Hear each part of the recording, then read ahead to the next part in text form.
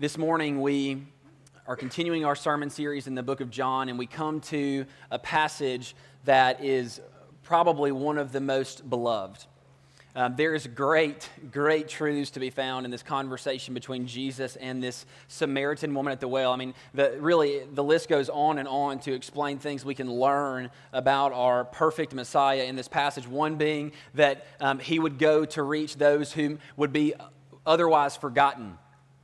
That he would go to low places to find those who were lost, but ultimately those who he would redeem. That we see in this passage the Lord thirst, and it demonstrates his humanity, his perfect humanity. We talked a little bit about that last week, and so this morning what I'd like to do is not so much examine. There's going to be a portion that we examine. There's going to be a portion that we skip over this morning, just because the portion that we skip is going to require a lot more time than we can do in one sitting, because I'm fairly certain you don't want to sit there for 2 hours. So what we'll do this morning is we will examine the conversation that Jesus has with the Samaritan woman at the well, and the following week we will look at the question that she asks in regard to worship. There is something very, very important that we have overlooked, and it is that God has a prescribed means by which he desires to be worshiped. And so next week we will examine that idea, but this week we come to really a culmination of the first 3 chapters. Time and time again we're met in the book of John with John the Baptist in particular, speaking about Jesus being the one who can give the Spirit without measure, meaning that as Jesus comes, he has the ability to bestow and grant the Holy Spirit as he so chooses. It isn't something that he has to kind of work out. Instead, he can give it as he so chooses. And so it's an incredible moment where we come to a real demonstration of that. And we find this in this incredible story of a woman who Jesus really, from a norm background, should not have been having a conversation with at all. And so if you would stand for the reading of God's Word, John chapter 4, I'm going to go ahead and tell you, my friends, this is going to be a long reading, which means that more of the service is infallible. Isn't that good news? Okay, good news. So let's examine John chapter 4, starting in verse 6. Jacob's well was there. So Jesus, wearied as he was from his journey, was sitting beside the well. It was about the 6th hour.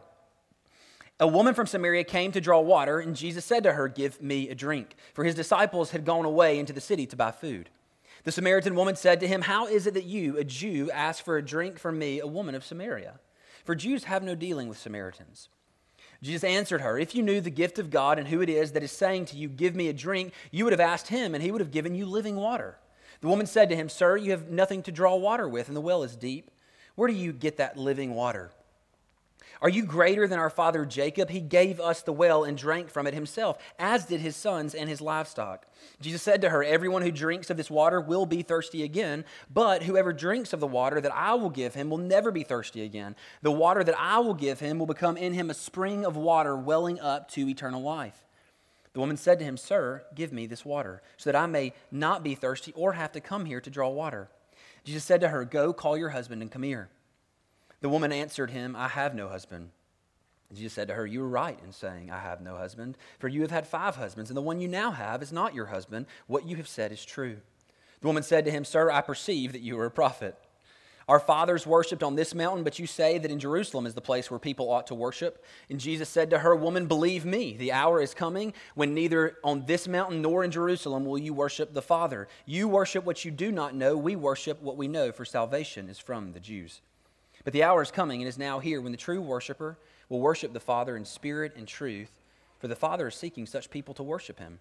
God is spirit, and those who worship him must worship in spirit and in truth." The woman said to him, "I know that Messiah is coming, he who is called Christ. When he comes, he will tell us all things." Jesus said to her, "I who speak to you am he." Just then his disciples came back. They marveled that he was talking with a woman, but no one said, "What do you seek?" or "Why are you talking with her?" So the woman left her water jar and went away into the town and said to the people, "Come and see a man who told me all that I ever did. Can this be the Christ?" They went out of the town and were coming to him. Meanwhile, the disciples were urging him, saying, "Rabbi, eat." But he said to him, "I have food to eat that you do not know about." So the disciples said to one another, "Has anyone brought him something to eat?" Jesus said to them, "My food is to do the will of him who sent me and to accomplish his work. Do you not say, 'There are yet 4 months, then comes the harvest?' Look, I tell you, lift up your eyes and see that the fields are white for harvest. Already the one who reaps is receiving wages and gathering fruit for eternal life, so that sower and reaper may rejoice together. But here the saying holds true, one sows and another reaps. I sent you to reap that for which you did not labor. Others have labored, and you have entered into their labor. Many Samaritans from that town believed in him. Because of the woman's testimony, he told me all that I ever did. So when the Samaritans came to him, they asked him to stay with them, and he stayed there 2 days. And many more believed because of his word. They said to the woman, it is no longer because of what you said that we believe, for we have heard for ourselves, and we know that this indeed is the Savior of the world. Let's pray together. Father, as we come this morning, we come celebrating the fact that what we read here is true. No mixture of error, that it is the only infallible rule of faith and practice for the Christian life. And so, Father, as we come, we bow humbly before its authority, trusting that you have an intention for it this morning, Lord. It is the only comfort of this preacher, that your word will always accomplish its purpose and will never return void. And so, Father, as we come, we ask you to bless the preaching of your word and certainly bless the reading of it. It is in the name of Christ and through his precious blood we pray. Amen. So as we come to the passage, just to kind of give you a little bit of a background on how we do things here at Mercy Hill, we like to give a sermon in a sentence. I have recently been told that I do not leave up this sermon in a sentence long enough, so today I will. So the sermon in a sentence is this: the perfect Lamb of God gives the gift of the Spirit without measure and without border. This passage really is a culmination of many things that have already been discussed in the Gospel of John, almost to the point, as we've made reference a couple of times, that John tends to write in a theological sequence, not so much in a chronological sequence. His intention is to clarify a certain point, and then normally what you kind of see happen is he gives a conversation, a sign, a miracle, something of that nature to clarify so that the people may actually see and understand what everything that John was just talking about. So, to read it one more time to you, the perfect Lamb of God gives the gift of the Spirit without measure and without border. And the without border here leads us into the first point, which is really just setting the Samaritan scene. Really, as you come to this passage, for us to understand it in full, we have to understand the Samaritan people in general. The Samaritan people were not well loved. To give you a little bit of a breakdown, the Samaritan people are products of a captivity that took place a long, long time ago. The Assyrians came in and captured Samaria. When they captured Samaria, they essentially deported all of the Jews out, and the ones that were left were ones of kind of ill repute. They were not the ones that would really serve much purpose to the Assyrians, so they just left them there. But they also settled the land. And so Assyrians brought in foreigners, and what took place over a period of time is the Jews and the foreigners began to intermarry, and really what you have here is a production of what the Jews would refer to as half-breeds. Which half-breeds, even in our own day, is a wild, it's a rough terminology, and it should be, and it's meant to rub you the wrong way a little bit here. Because what you have is a great disdain for the Samaritan people just because of the fact that they are not of pure Jewish blood. There is a very clear racial skew here. They are not fans based completely and totally on the fact that there was intermarrying and it caused friction. But not only that, there's some friction here politically. Politically, the Samaritans and the Jews are kind of grouped into the same camp by Rome. They just call them all the same thing. And you can imagine if you dislike someone as a whole, you don't want to be in their camp. And so what you have here is they're being thrown into this camp, and so they do everything they can to avoid them because they don't want to be seen or associated with the Samaritans. But not only that, we have a religious issue. Because in 400 BC, the Samaritans decided they were going to build a different temple. And they were going to build this temple on top of Mount Gerizim. Mount Gerizim is a really interesting place because it's where the blessings of obedience would be read all throughout the Old Testament. They would go to the Mount of Gerizim, they would read off these truths, these blessings, and so the Samaritans said, what a fantastic place for a temple. And so they built a temple there. Now the issue with that is the Jews are all saying it's in Jerusalem that we worship. That's where the true temple is. That's where we're supposed to be and to worship. And the Samaritans say we have a temple right here. Now you can imagine the frustration that the Jews would have with the Samaritans. I mean, it's literally a threefold frustration. You have religious frustration, you have political frustration, and you have racial prejudices. They are not people who mingle together. And so that's one major background that's important. Secondly, it is the place. Notice if you look into verse 1, Let's start in verse 5, actually. So he came to a town of Samaria called Sychar, near the field that Jacob had given to his son Joseph. Now, Sychar is a pretty interesting place because it kind of finds itself camped right in the middle of two major places in the Old Testament. One is Shechem. Now, I'm not trying to give you a huge geography lesson here, but Shechem is very important. Shechem is the place that as Israel, or Jacob at the time, was leaving, laboring for Laban to get Rachel and Leah, he goes through Shechem, and as he goes through Shechem, Rachel buries her gods there, her idols. It is the exact same place where a couple of years later, you'll find Joshua making that grand statement, "Choose this day whom you will serve." And he, in this exact same way, you can almost imagine him making a gesture to the place where Rachel would have buried those idols and saying, you have to make a decision whether you will choose to follow the God of Israel, the one who has brought you out of captivity, or you can serve the gods of your pagan fathers. Perfect view of that place. Not only that, but in about 100 yards away would be Joseph's tomb. I mean, imagine the stock that the Jews and the Samaritans placed in Joseph. They loved Joseph. And on top of that, Samaritans tended to reject every book of the Old Testament except for the first 5 books, the Torah, Genesis, Exodus, Leviticus, Numbers, and Deuteronomy. They held in high regard Joseph. That was their treasure. And so when we get to a point in this conversation where she looks over, I imagine, to Joseph's tomb, she said, "Are you greater? Are you greater than Jacob?" So this morning, as we consider those things, I would like to point out a couple of other things just to kind of give a little bit more background. Jesus is unknown here.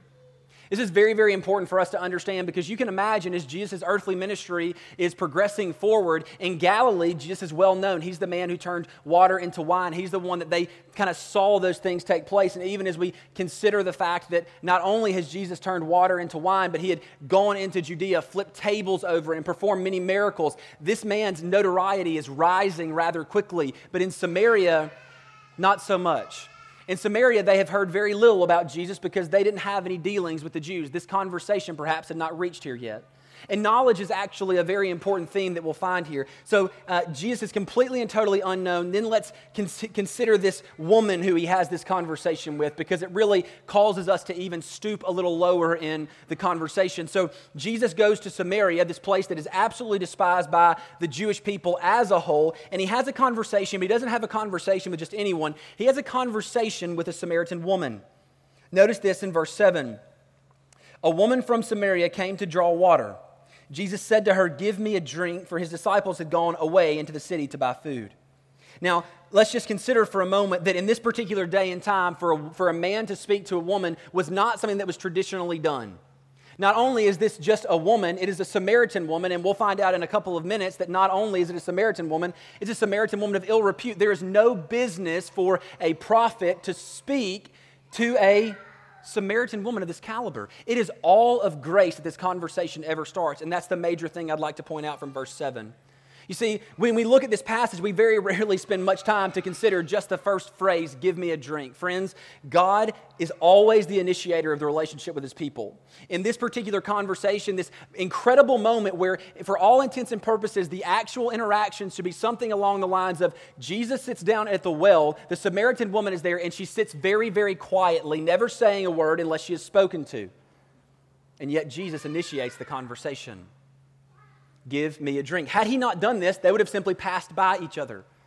But instead, what you have is this grand initiation from the Son of God looking and saying, "Give me a drink." And friends, from this, the whole conversation takes place. I want you to understand that this one statement, "Give me a drink," leads us into the understanding that not only was this woman saved, but the vast majority of the people that heard the message that she proclaimed was saved as well. It is because God initiates relationship that we have any means of celebration. We have any reason of celebration.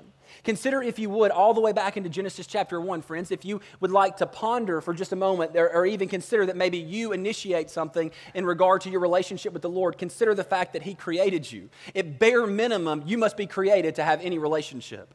Not only that, but Philippians would make it abundantly clear that he who began a good work in you will bring it to completion at the day of Christ Jesus. It is God who initiates, and in this particular case, we see the Son of God initiate a relationship, or initiate a conversation with a woman who should never have even been considered. And so what is this conversation? What exactly is said? So the first thing that we have is an if-then statement. I love if-then statements. They are so clear logically and they do not require much explanation, but I'd like to give a little. So in verse 10, as the conversation continues, it says this, Jesus answered her, if you knew the gift of God and who it is that is saying to you, give me a drink, you would have asked him and he would have given you living water. So the if statement is this, if you knew the gift of God first, and who it is that is saying to you. So ultimately, Jesus is looking at this woman and saying, because of the ignorance, ultimately you don't understand, you don't know who I am, you're not asking me these things. Friends, we have to understand who Jesus is. We have to understand who Jesus is. Can you consider for a moment who comes to Jesus apart from knowing who he is? Friends, it's by God's grace that we come to this revelation, but it is also because we actually can hear below because of the message of others and also because of the Holy Scriptures that we can know these things. And so the if-then is so important here because if we don't have the if, we will never have the then. You must know who is speaking and you must know what the gift of God is. And should you know those things, you would do this. It continues on in verse 10 and says, you would have asked him, and he would have given you living water. Now, this is where the conversation begins to spiral a little bit. Because she understands what's being said to her. Ultimately, she's understanding that this guy who is speaking to her is not some average prophet by her perception, but is instead someone that has a little bit deeper of a claim. He is not a minor prophet by any means. There is something unique about him. And so how does the conversation continue? In verse 11, it says this, the woman said to him, sir, you have nothing to draw water with, and the well is deep. Where do you get that living water? The first thing she does is question the ability. The very first thing. She looks at him and says, you don't have the ability to get the water out of the well. Like you're telling me that you have living water to offer me. If I knew who you were, if I knew the gift that you're talking about, you're telling me that there's a better offering. And she looks at him and immediately questions his ability. Now, I'm not going to make the practical application of, friends, there are so many things that we begin to question the actual abilities of Christ to deliver on. I mean, his promises are vast, are they not? I mean, his promises are that you will actually be delivered from sin, that you will have eternal life. The major premise of the entire book of John for the state of the believer is eternal life. And it could be an easy question that might erupt in our minds to say, are you able to deliver? Are you actually able to bring about what you promise? And this Samaritan woman, I think, captures it perfectly and looks at him and is as honest as she possibly can be and says, sir, you have nothing to draw water with, and the well is deep. Where do you get that living water? You don't have the ability. And that's the first charge that's brought to him concerning her. And then the second thing that we'll see is what you offer better than what Jacob offers. We're going to answer these questions in a minute, but I want you to see the concerns here, and I want you to understand from the Samaritan woman's perception, there actually isn't anything better than what Jacob offered. She's going to a well at noon. She's doing it time and time again. Not only is she going to a well, it signifies that not only was she one of ill repute, but she was also poor. She didn't even have a servant to go do these things. She had to do it herself. She labored day in and day out. And so she's thinking to herself, can you possibly offer me something better than what Jacob offered? Jacob offered this well. Jacob offered the law. Jacob brought all these things about. He is the chosen one that would bring about the nation of Israel. And here we sit and we're still in need, but nonetheless, can you actually offer me something better? This is the grand question that is constantly asked of Jesus. Can you actually offer me something better? This is one reason that a weak and frail understanding of the gospel is so offensive, because the only means by which God will provide something better than what the world offers is not that we offer people a moralism. It is instead that we offer them redemption from their sin. The true gospel has to be offered, or it actually isn't better than what the world has to offer. And so should Jesus have come and offered her some type of water from a different source, perhaps a different well that he dug, it is not a better offering at all. Instead, he is offering her something far better. And so the two questions that are immediately asked of the son is, do you have the ability? Are you able? Which is a question that we must ask as well. Secondly, is what you are offering better than what Jacob offers? So let's examine then what exactly the son is offering. So if you would, look at verse 14. I'll start in verse 13. Jesus said to her, everyone who drinks of this water will be thirsty again. I love this because the first thing he does is identify the weakness of what she's saying she has such value in. it's this well that this is what is offered to me. It's great, it's grand, it's a well, it's a means of provision for me. And Jesus looks at her and says, it actually doesn't provide you much at all. It's a well. They're all over the place. You can come and you can certainly get water from it, but ultimately you're going to find yourself walking back up this hill, going and taking a bucket, dropping it down into the well to pull it back up, and you're going to do it again tomorrow. Very likely you're going to do it again today because thirst really doesn't cease. He says, this water that's being offered to you, you're still thirsty. Is it actually providing anything for you at all? And so what do we find here? Instead of seeing Jesus just going straight to the point, he at first points out the flaws in the system that are already there. Yes, it's a good thing, but it is not something that is actually grand. It is not a gift of God. The gift of God is something far greater. And then he begins to unravel that. So in verse 14 it says this, but whoever drinks of the water I will give him will never be thirsty again. The first thing I want to point out to you about this living water is the first thing that Jesus points out about this living water. I will give it. Friends, I've said it time and time again that every benefit of the kingdom of God is found in union with Christ. It is His to offer. If you do not long for Jesus, then there is no living water for you. It is His to give. It is His provision. And should we think that we might have living water apart from Christ, then we are fools. It is only in Christ that the living water can be offered. It is only in Him that our thirst might be perfectly satisfied. I would like to point out too as well that the reason that we can find this statement so perfectly stated here is because of another statement that will be found in the future. Friends, He experienced eternal thirst at the cross of Christ that we might never ever experience the anguish that inspired the phrase. He said, I thirst. He experienced the deepest possible pain so that He might offer us living water that we might never thirst again. It is His to give. It is only His to give. To give everything that we've looked at leading up to this point is leading into who is it that can give the Spirit without measure. It is the Lamb of God that John proclaimed. Behold, the Lamb of God. He is able to give the Spirit without measure. He gives it. Man, what grand privilege is it that the one who rescued us is the one that bestows on us every good and perfect gift. The beauty of having something that would satisfy a need that is ever present in our lives. I love that he uses this particular language because, friends, there is nothing more demoralizing than thirst. I mean, have you ever perhaps been on a jog or something where water is a little bit too far away and you feel that and it nags at you? It nags at you, in my opinion, far greater than hunger ever would because you need something. You need it to satisfy not only your belly, not only to give you energy, but you need it simply to satisfy your mouth.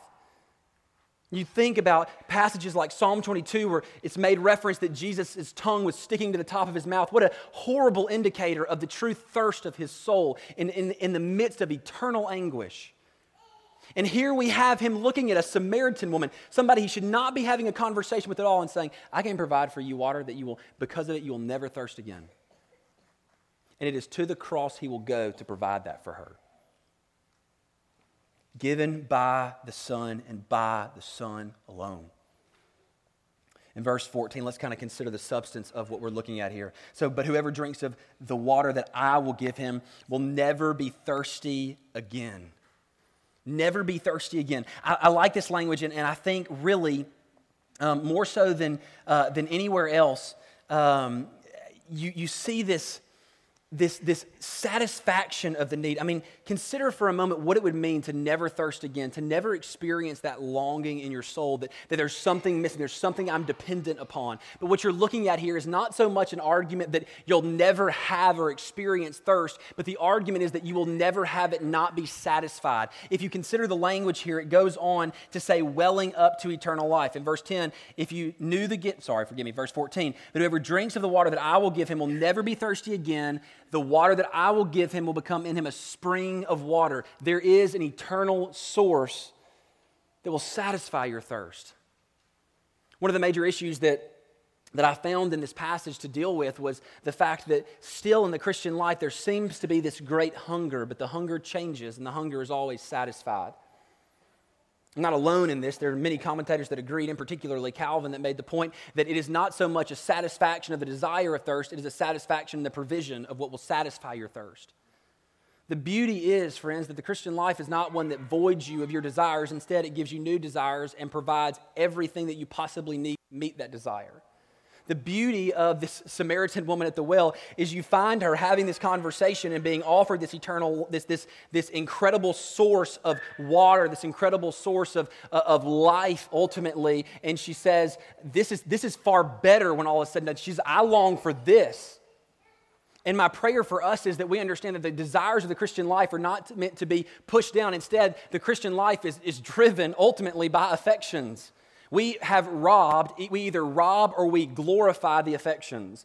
We need to have a happy medium here. We rob it and say there should be no affection here, there should be no longing in your heart. But friends, that's folly. And if we say that it's meant to be the sole focus of the Christian life, then we rob truth very likely.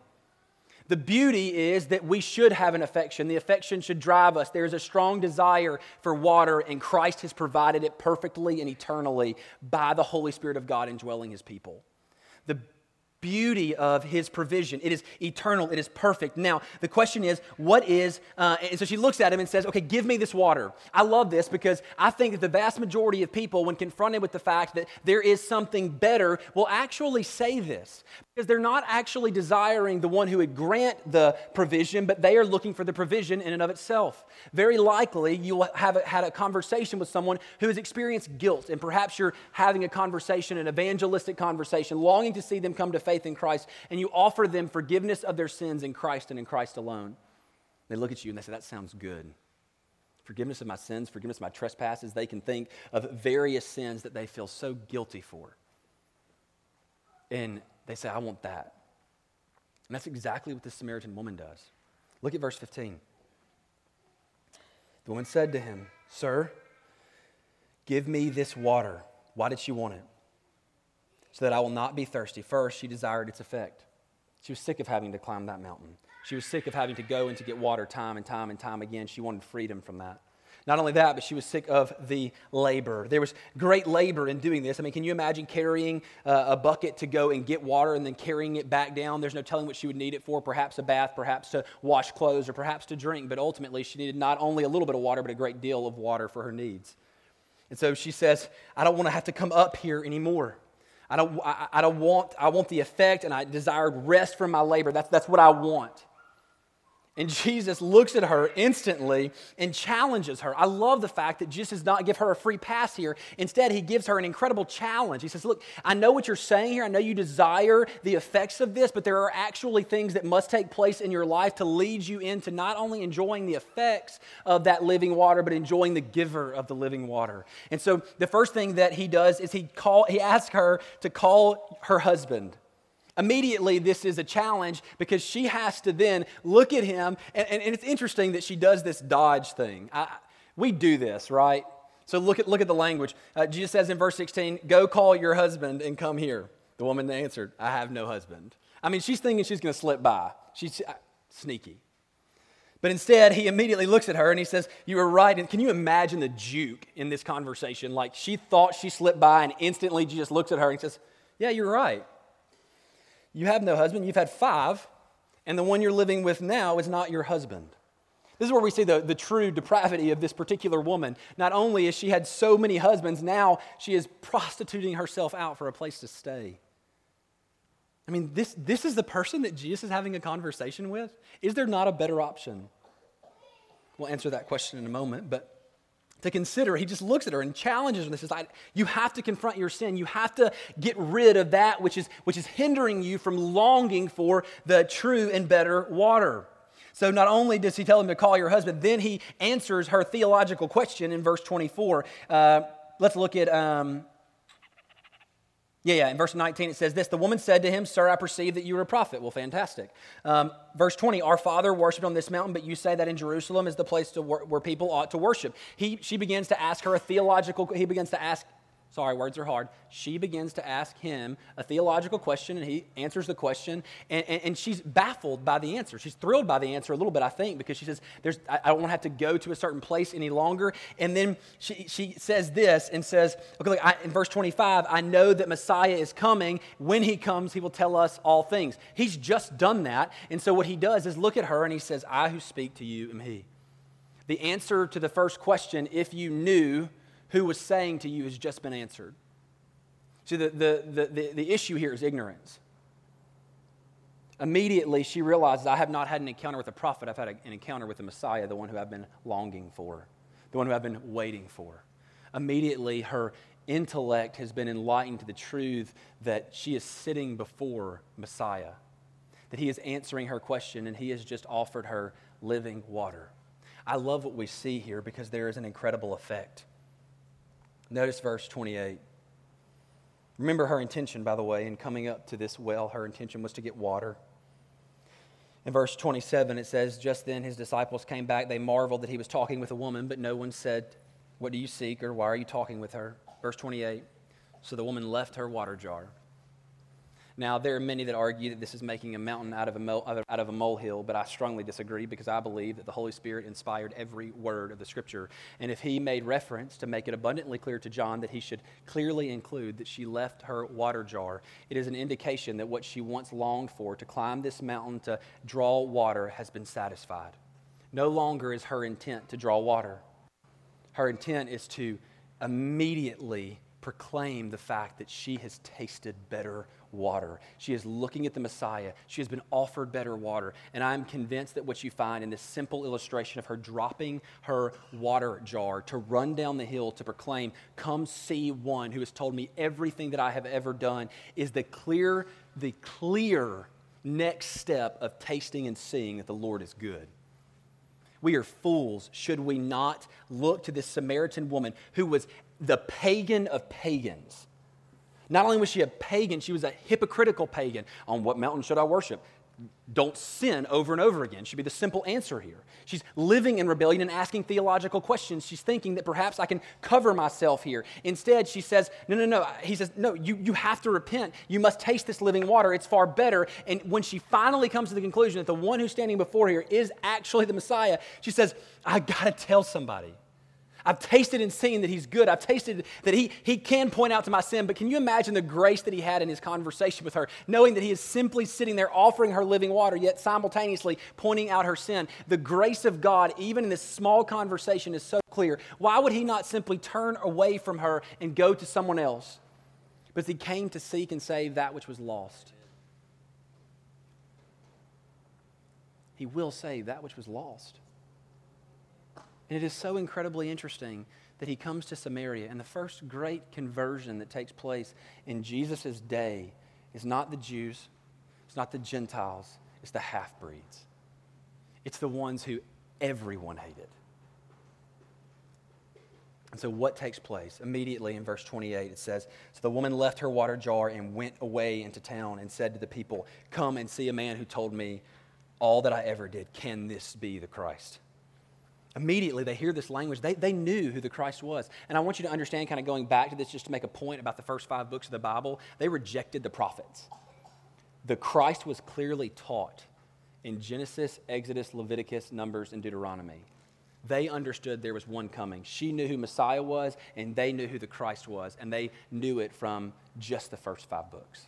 And so they look there and they say, man, they ran to him. And in verse 39, we see this very clear statement. Many Samaritans from that town believed in him because of the woman's testimony. Now, just to kind of clarify and perhaps bring this full circle, I want you to understand the distinction that we have in this conversation, the conversation that Jesus had with Nicodemus. Because there is a very clear contrast here. Nicodemus is a teacher of Israel. He perhaps would be the most highly esteemed, not only in his simple circle, but should he go anywhere, people would revere him to some degree. And he would be well informed. He would be intelligent. He was one who hated sin. He was one that, should Jesus look at him and attempt to point out sin, very likely the one that he would point out is self-righteousness. Indeed, that's the one that he particularly does. And this particular woman, a woman of absolutely, the reputation is astonishingly bad. He looks at her and he says, I am the one who can offer you living water. And I want you to see her response because it's different than Nicodemus's. It's completely contrary. The woman has an absolute need and she sees that Jesus can meet it. The beauty of this particular encounter is, should we understand that Jesus can provide the need, He will actually provide it. It goes back to that question that we asked earlier. Can you provide? The language that we find here in the very first statement that he makes, it says, if you knew the gift of God and who it is that is saying to you, give me a drink, you would have asked him and he would have given you. It is not a question. It is not an if. He is able and he can deliver. And my friends, despite whatever sin is present in your life, despite whatever, maybe it's self-righteousness, maybe it's the fact that you think coming to Mercy Hill Church on Sunday morning is able to save, friends, you are going to be sadly mistaken on the day of judgment, for only having this living water from the Lamb of God is able to save. And it knows no boundaries. It knows no boundaries. If the Samaritans can be saved, then friend, anyone here who repents and places faith in Christ can be saved. Not only can they be saved, but even the most poorly educated and those of the most ill repute can run into a village and share the good news. It's not based upon the character of the giver of the news. It is based on the ability of the gift. And by God's grace, He has given us a grand message that should we taste and see that He is good, should we experience that living water that wells up to eternal life, we will, out of necessity, share that good news. And I would make this argument real quickly before we close. That saint, should you argue that you have tasted and seen that the Lord is good, that you have that well springing up into eternal life in your soul, and yet your mouth can be very, very quiet amidst a very clear gospel presentation, I must ask, have you tasted it at all? There's nothing in this world we're silent about until it comes to the gospel. We will talk about and share the best possible news with any soul that will come in contact with us, but should it be time to share the good news of Christ, very often our lips are still. Living water, tasted and enjoyed, demands action. It's very clear. Faith without works is dead. This Samaritan woman had been converted for all of 15 seconds. Sprints into a village and shares the news, and what we find is a Samaritan village comes to faith. So my prayer for you, saint, and I am talking to you, saint, your lips cannot be still. They cannot be. We cannot say that we've tasted that the Lord is good and not long to see others taste that incredible source of water. And for those in here who do not know Christ, this water is only offered to you through Him. Only. It cannot be found anywhere else. You can look for any source that you might think will satisfy your soul, but you will quickly be mistaken. It is only in Christ that this living water will be provided. And yes, He will create in you a unique thirst, and He will provide for it at every single turn, because that living water is residing in you in the promised Holy Spirit of God. So I urge you this morning, would you taste and see that the Lord is good? Would you look to Him and taste that living water?